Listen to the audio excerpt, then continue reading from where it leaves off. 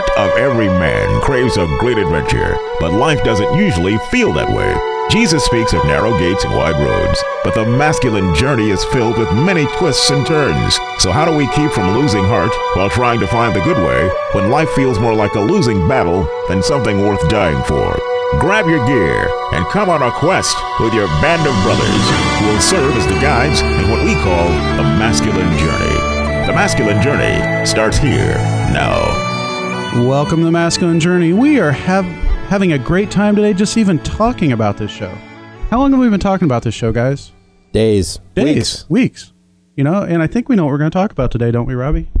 Yeah, absolutely. Yeah. Thank you. Fishing. Partly, we'll be fishing for some things today. Now, we're going to continue to talk about the lover stage. If you missed last week's show, you missed a great show. I think this one will be better, so you want to stay tuned, but last week's show was amazing. We had Gordon Dalby on the show and talked about this the stage in the masculine journey as we've been continuing the walk through the masculine journey, which we've done before, but this time we're kind of focusing on David's life scripturally and then also how that relates to our lives. And last week we had the pleasure of having Gordon Dalby on, and it really helped us continue to look at the stage of the lover stage and how that can kind of get derailed and guys can take off in a direction that feels like the lover stage, but at the end of the day it's just something false. And so if you'd like to go back and listen to that, you can go to masculinejourneyradio.org and listen to that. You can check us out on Facebook, and that's Masculine Journey Radio on Facebook. We're on LinkedIn and just about everywhere I think you can be on. So if you got access to the internet, you can find us. But welcome. We're glad to have you. In studio, we have Robbie. Good afternoon, good evening, good day, good whatever it is, wherever you live. Good morning, Robbie. How are you? Here I am going to talk about the lover, and my wife is laughing out loud. We all are. Now, is it morning in your world, or is it? Oh, this is Sunday Eve. Oh, it's Sunday Eve. Okay. No, we are Saturday afternoon. Thanks for joining. We have Vinny here with us. Vinny, we're grateful to have you, and we're going to continue to talk about the lover stage. And I have a couple quotes that I want to read to you that I think are really pretty cool. Both of these come from the book Fathered by God by John Eldredge. Obviously, he didn't write them, but he quotes them. And one of them's an old Celtic quote that says, never give a sword to a man who can't dance. Now, does that make any sense to you guys? If you didn't know this story, if you didn't know what we were talking about, you kind of think, how much have they been drinking before they have this statement, right? Because it doesn't seem to make any sense. But there's so much insight to this particular statement, isn't there, Robbie? Oh, yeah, because unfortunately, warriors will take off on any battle, but a man who understands what it is he's fighting for is a much more dangerous warrior than the guy who's just fighting to fight. Absolutely. Great point. And then there's another one from Thoreau that I thought was incredibly awesome. I'd never heard it. I could say I've probably never read it before. But it says, most fishermen spend their entire lives without knowing it's not the fish they are after. So, Al, you like to fish, right? Absolutely. So when you hear that, what does that quote kind of bring up in you? There's something about the beauty of the environment when you're out there in the middle of a stream that, there are days when I don't care if I catch a fish. Yeah, I just like to be out there. And there's many days for me, unfortunately, that comes true, that I don't catch a fish and I am just out there. But I enjoy that as well, and I think that's what we're talking about. At this stage, as you go through the whole background, a boy goes into boyhood stage, and in that stage, he's supposed to know without a doubt he is the beloved son of the Father. Right? And that's what he has to get out of that stage, and then moving from there, he goes into the cowboy ranger stage. And in that stage, he's really got to learn that he has what it takes to do hard work. And there's some small battles that he has to learn that he can fight. Not big, overwhelming things. Not things a man should face, but small things that prepare him for the warrior stage. Then he moves into the warrior stage, in which he needs to learn that he can rise up and fight against injustice. He can rise up and fight against things. But it's when he becomes to the lover stage, after that, and he enters into it, as you said, Robbie, he really learns that there's more to fight about, or there's the right battles to pick, so to speak. Isn't that what you were saying? Yeah, and that's a lot of a man's life is realizing this is something worth fighting for, and this is something worth going after. And that's the neat thing about being fathered by God, as John Eldredge says, especially through this stage, which I'm afraid that most young men, even David's own kids, didn't get a lot of fathering as you can see from Absalom, through this particular stage. But the Heavenly Father can give us this idea of the kingdom, which is the ultimate battleground that Jesus himself is going to come and be a warrior in. Absolutely. We have a great movie clip I want to go to and play, and we actually played it last week, but it's such a great clip. We'd like to play it again. No, actually, we're not. We're going to play that later. I'm going to tease you with that. We're going to have a great clip later, and it's from the movie Good Will Hunting, but right now we're going to play another Robin Williams clip from Dead Poets Society. And in this scene, we've played part of it before, and you'll hear part of it on a Microsoft commercial. I think it is, but that's not the part we're playing. We're playing the part that leads up to it, where he's dealing with these young men that are in poetry class because they have to be. And he's talking about this book that they're reading that tells them how to break down poetry into some type of legalistic way of interpreting whether it's good or not. And let's listen to how he tells them about poetry. Gentlemen, open your text, page 21 of the introduction. Mr. Perry, will you read the opening paragraph of the preface entitled Understanding Poetry? Understanding Poetry by Dr. J. Evans Pritchard, Ph.D. To fully understand poetry, we must first be fluent with its meter, rhyme, and figures of speech. Then ask two questions. One, how artfully has the objective of the poem been rendered? And two, how important is that objective? Question 1 rates the poem's perfection. Question 2 rates its importance. And once these questions have been answered, determining the poem's greatness becomes a relatively simple matter. If the poem's score for perfection is plotted on the horizontal of a graph, and its importance is plotted on the vertical, then calculating the total area of the poem yields the measure of its greatness. We're not laying pipe. We're talking about poetry. How can you describe poetry like American Bandstand? Well, I like Byron. I give him a 42, but I can't dance to it. Now, I want you to rip out that page. Keep ripping, gentlemen. This is a battle, a war, and the casualties could be your hearts and souls. Now, my class, you will learn to think for yourselves again. You will learn to savor words and language. No matter what anybody tells you, words and ideas can change the world. We don't read and write poetry because it's cute. We read and write poetry because we are members of the human race, and the human race is filled with passion. Medicine, law, business, engineering, these are noble pursuits and necessary to sustain life. But poetry, beauty, romance, love, these are what we stay alive for. So, Al, as you listen to that, what really springs up in you? You know, in going back to the Walden, the quote from Walden, or on Golden Pond, it's not about catching the fish. The lover phase is not about sex. It's about the companionship. It's a lifelong emotional connection between a man and a woman.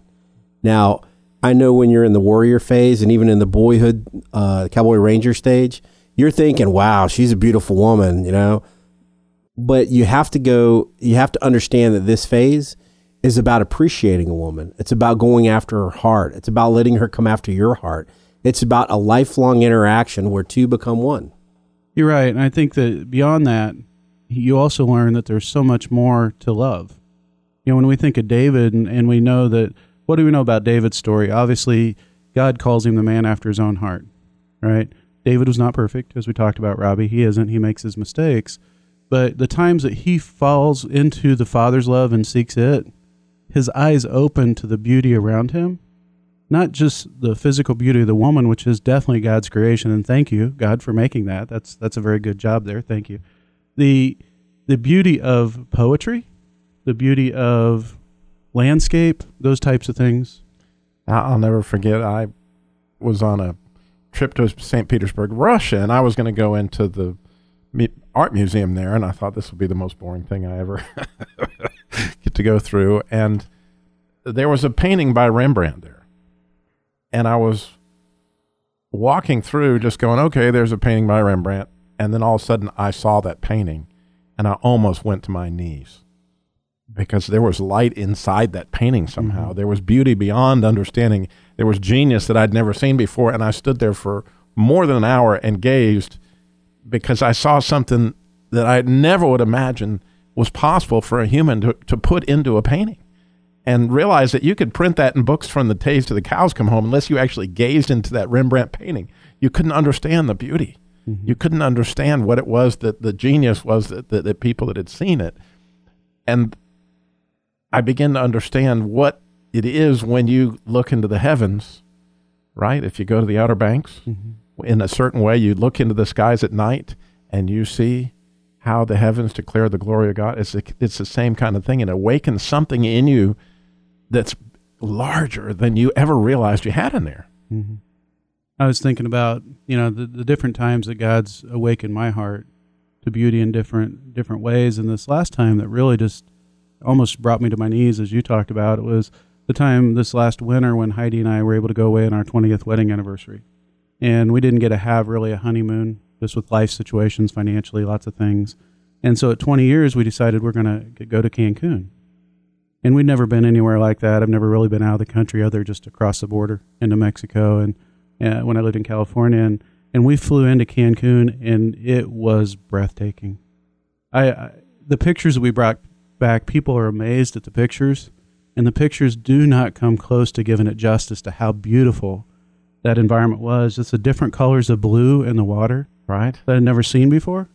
And just going, wow, oh my gosh, God, you made an incredible thing here. And this is so much less than what heaven is described as. And this just blows my mind. And to hear the monkeys in the trees and see all these little animals I've never seen before, it was just such a pleasant thing. And I never have found myself, I'm usually somebody that has to keep busy. I was perfectly okay at just sitting back and looking all around and seeing at what God has done and saying, this is really incredibly cool.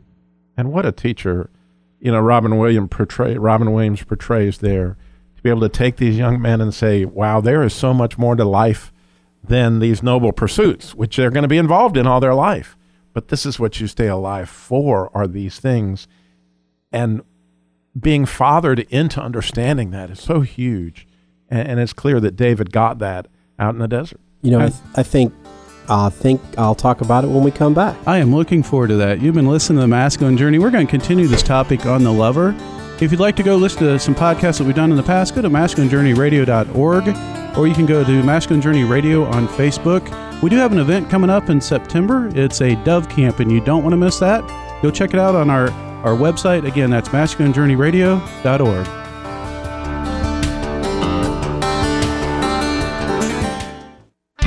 Your phone, your tablet, your iPad, your Android just became a radio. That's right. You can take the Truth Network with you everywhere now thanks to our brand new Truth Network app. That's right. Listen to Dr. Michael Brown, The Line of Fire, The Christian Car Guy with Robbie Dillmore, Truth Talk Live, all of our programming 24/7 right there in your hand. Perhaps you're out of range of your radio or traveling in a busy airport, you can plug into the Truth Network. Just go to truthnetwork.com to download the new free app. That's truthnetwork.com.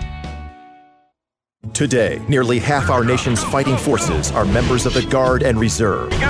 When they are called to active duty, they leave behind a family, a community, and a job. Employer support of the Guard and Reserve, a Department of Defense agency, honors and protects the bond between service members and their civilian employers. Whether serving our country or supporting those who do, we all serve. To learn more about ESGR, call 1-800-336-4590 or visit esgr.mil. Welcome back to The Masculine Journey. When we left off, we were waiting for something, Al, you were going to tell us, and that minute was the longest minute. No, it really wasn't, but it was close to the longest minute of my life as I waited to hear what you had to say, so please share. Was married before my current wife, Candace, my second marriage. In the first marriage, it was before I walked in this message. The marriage was all about me. It was, for her, it was what she wanted, and for me, it was what I wanted. But now that I walk in this message and I'm married to my lovely wife, Candace, now for 17 years, it's about us. We're talking about what do we want to do together. I'm looking for things in her life that I can do to make it shine, and she does the same thing for me. And that, to me, that kind of speaks to what Robbie was talking about, the beauty. When I look at my life now and I look at my wife, I think to me it's breathtaking because it's something that was God sent. Exactly. And when we can look at that, when we talk about walking in this message, John Eldredge has had an impact on our life. Gordon Dalby's had an impact on our life. But what's had an impact on their life was the gospel, right? And really all they're doing is telling the gospel in a different way. and going back and saying, okay, that sounds good in your book, but I want to see that in God's Word, and going and looking at it and finding it there and saying, oh my gosh, how could I have missed this for so long? There's so much more there that, God, you've been trying to give me that I haven't seen that lets me really see life from that perspective. One of the things that we talked about earlier before we came on is, it's easy to beat on yourself a little bit in this lover stage, and say, look, I'm not what I need to be. I still pursue the affections of the woman too much to answer my question, or I'm looking at things I shouldn't be looking at to give me happiness, so to speak. And part of that is realizing, unlike David, we didn't necessarily get things from all those stages we needed to get. There were things that were missing maybe in the boyhood stage for us, or maybe in the Cowboy Ranger stage, or even in that warrior stage, that God's going to have to come after you and help you get. He's going to have to father you through that, and then you can be a better place to be the lover that you're called to be. I definitely am a different person. I still fail at times, but a different person towards my wife and kids than I was even a year ago, that I was, thankfully, 5 years ago. And that's as God moves me closer to that, but he does that through fathering me through some of those things that I missed in the past. I know we talked a little bit about before, when growing up, my dad was a great man, loved him, but through a series of events, I never felt like I was a priority to my dad. And God spent 2 years almost coming after me, just showing me that, you know what, you're a priority, to the point that it almost got comical. One day, probably 8 people came up to me and made comments to me as like so off the wall, and I'm saying, God, what's this about? And finally I hear him say, are you going to believe me at some point you are a priority? And then I could just, again, take that stage of my life and let that say, okay, God, I get it. Now we can move on. I'm sure there's healing I got to get in the Cowboy Ranger stage of things that I missed. And I think in my own love life, to whatever extent, even through those early years, the early heartbreaks sent me into a deeper passion that later I could only find God would fulfill. And would I really understand Jesus' love for me if I had not understood how deeply I was desiring the love of these different ladies in my life, that preceded my wife, but yet certainly when she came in and fulfilled that, I was realizing that there was something more to this, and something that only God could fill. When I was a child, I missed the Cowboy Ranger stage. I sat around watching TV, and I didn't really get out and enjoy life and live it. And I didn't understand what hard work was. And when I got into the Navy, oh boy, there was a reality of both hard work and you've got to learn how to become a warrior. And it didn't click with me until later that learning how to do the hard work and learning how to fight the battles really made a difference to me as a father, because with my daughter, whenever I make a promise, I keep it. I don't make a promise unless I'm going to keep it. But when I make that promise, sometimes it is so hard, but because I'm a warrior, I have to rise up and overcome whatever the day's thrown at me to keep that promise. And I think that there's more for everybody. We've all had these problems. That's just one aspect of it. But the same thing for my wife. There are times when the warrior in me wants to fight a battle at her, but the battle is not my wife. My wife is who I'm fighting for, and I have to learn to make that segue. Yeah, that's a great point. I think that, at the onset of the warrior stage, we talked a little bit earlier that every battle seems like the one that I want to die on that hill for, and it's understanding that there's more to life than just the battle. And we're going to go and listen to the clip I promised you we'd play. It's from Good Will Hunting. And in this clip, you got Robin Williams. Again, it's Robin Williams Day today. And in this clip, it's such a good movie. There's some harsh language through it, and you got to get through that. And there's some difficult subject matter. But there's so incredible truths that's in this that lead you right back to the truth of the Father. And in this clip, you've got Robin Williams, who's a psychologist, and his patient, Matt Damon. And Matt Damon has made the comment to him, kind of busting on him a little bit about a painting he had done. And Robin Williams is responding to him about, you don't really know what you're talking about. And we're going to listen to that. I thought about what you said to me the other day about my painting. Stayed up half the night thinking about it. Something occurred to me. I fell into a deep, peaceful sleep and haven't thought about you since. You know what occurred to me? No. You're just a kid. You don't have the faintest idea what you're talking about. Why, thank you. It's all right. You've never been out of Boston. Nope. If I asked you about art, you'd probably give me the skinny on every art book ever written. Michelangelo. I know a lot about him. Life's work, political aspirations, him and the Pope. I bet you can't tell me what it smells like in the Sistine Chapel. You've never actually stood there and looked up at that beautiful ceiling. If I ask you about women, you can't tell me what it feels like to wake up next to a woman and feel truly happy. You're a tough kid. I ask you about war, you'd probably throw Shakespeare at me, right? Once more into the breach, dear friends. But you've never been near one. You've never held your best friend's head in your lap and watch him gasp his last breath looking to you for help. I ask you about love, you'd probably quote me a sonnet. But you've never looked at a woman and been totally vulnerable. Known someone that could level you with her eyes. Feeling like God put an angel on earth just for you. Who could rescue you from the depths of hell. And you wouldn't know what it's like to be her angel. To have that love for her be there forever. Through anything. Through cancer. And you would know about sleeping sitting up in a hospital room for 2 months, holding her hand. Because the doctors could see in your eyes that the terms visiting hours don't apply to you. You don't know about real loss. Because that only occurs when you love something more than you love yourself. I doubt you've ever dared to love anybody that much. You know, in this, we have two warriors. We have a warrior who is loved and lost his love, but he's still a lover. And we have a warrior who's fighting everything around him. He's insecure and angry at who he is and where he's come from. And because of that, it holds him back from being able to experience the love that Robin Williams discussed. Mm-hmm. Because he's had the heart of the lover, he can now be a king, and he can help coach those warriors on these are the battles that you want to fight.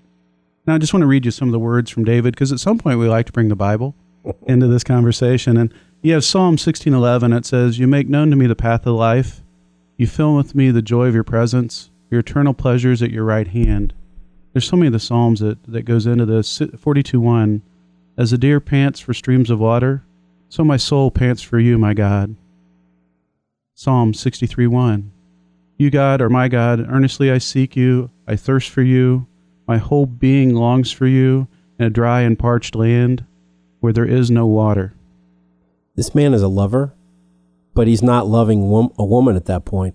He's loving his Savior, his Creator. Right. And it's when he can live in that love of the Father that all those other things kind of come into perspective.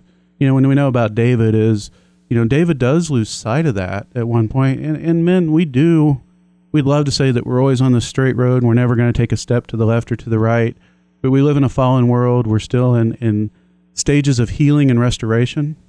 You know, and I'd love to think I'm never going to take a step off path. But I'm also at least old enough now at 50 to realize that's probably not reality. You know, I can hope and I can pray, but at some point when I take my eyes off the Father, I'm going to turn and look to something other than that. And you get to see David do that with Bathsheba. Right, in that story, when you go back and you read through it, all the kings were going off to war. It was the spring and all kings were going off to war, and they're fighting the bigger story. They're fighting for freedom. They're fighting for things that, you know, that literally God has called some of them to go do. And David decides in the season of his life to stay home, to the point where now he's not focusing on what God wants him to do necessarily, but he's focusing on what's around him. And the first thing that catches his eye is what, Robbie? The beauty of nature. I mean, it's all... Yeah, I know. I threw that to you to kind of stop you. It was Bathsheba who was bathing across the way, right? Oh, yeah. And he could see her from the tops of the... Words could not capture what Robbie was seeing. Yeah, I just from David's eyes. I wanted to see the deer in the headlights in Robbie's eyes, but no, it was not the deer panting though. You know, but David loses sight and he falls. You know, and there's definitely repercussions from that. There's ripple effects from that choice, and we're going to have those. But just like David's story, that's not the end of the story.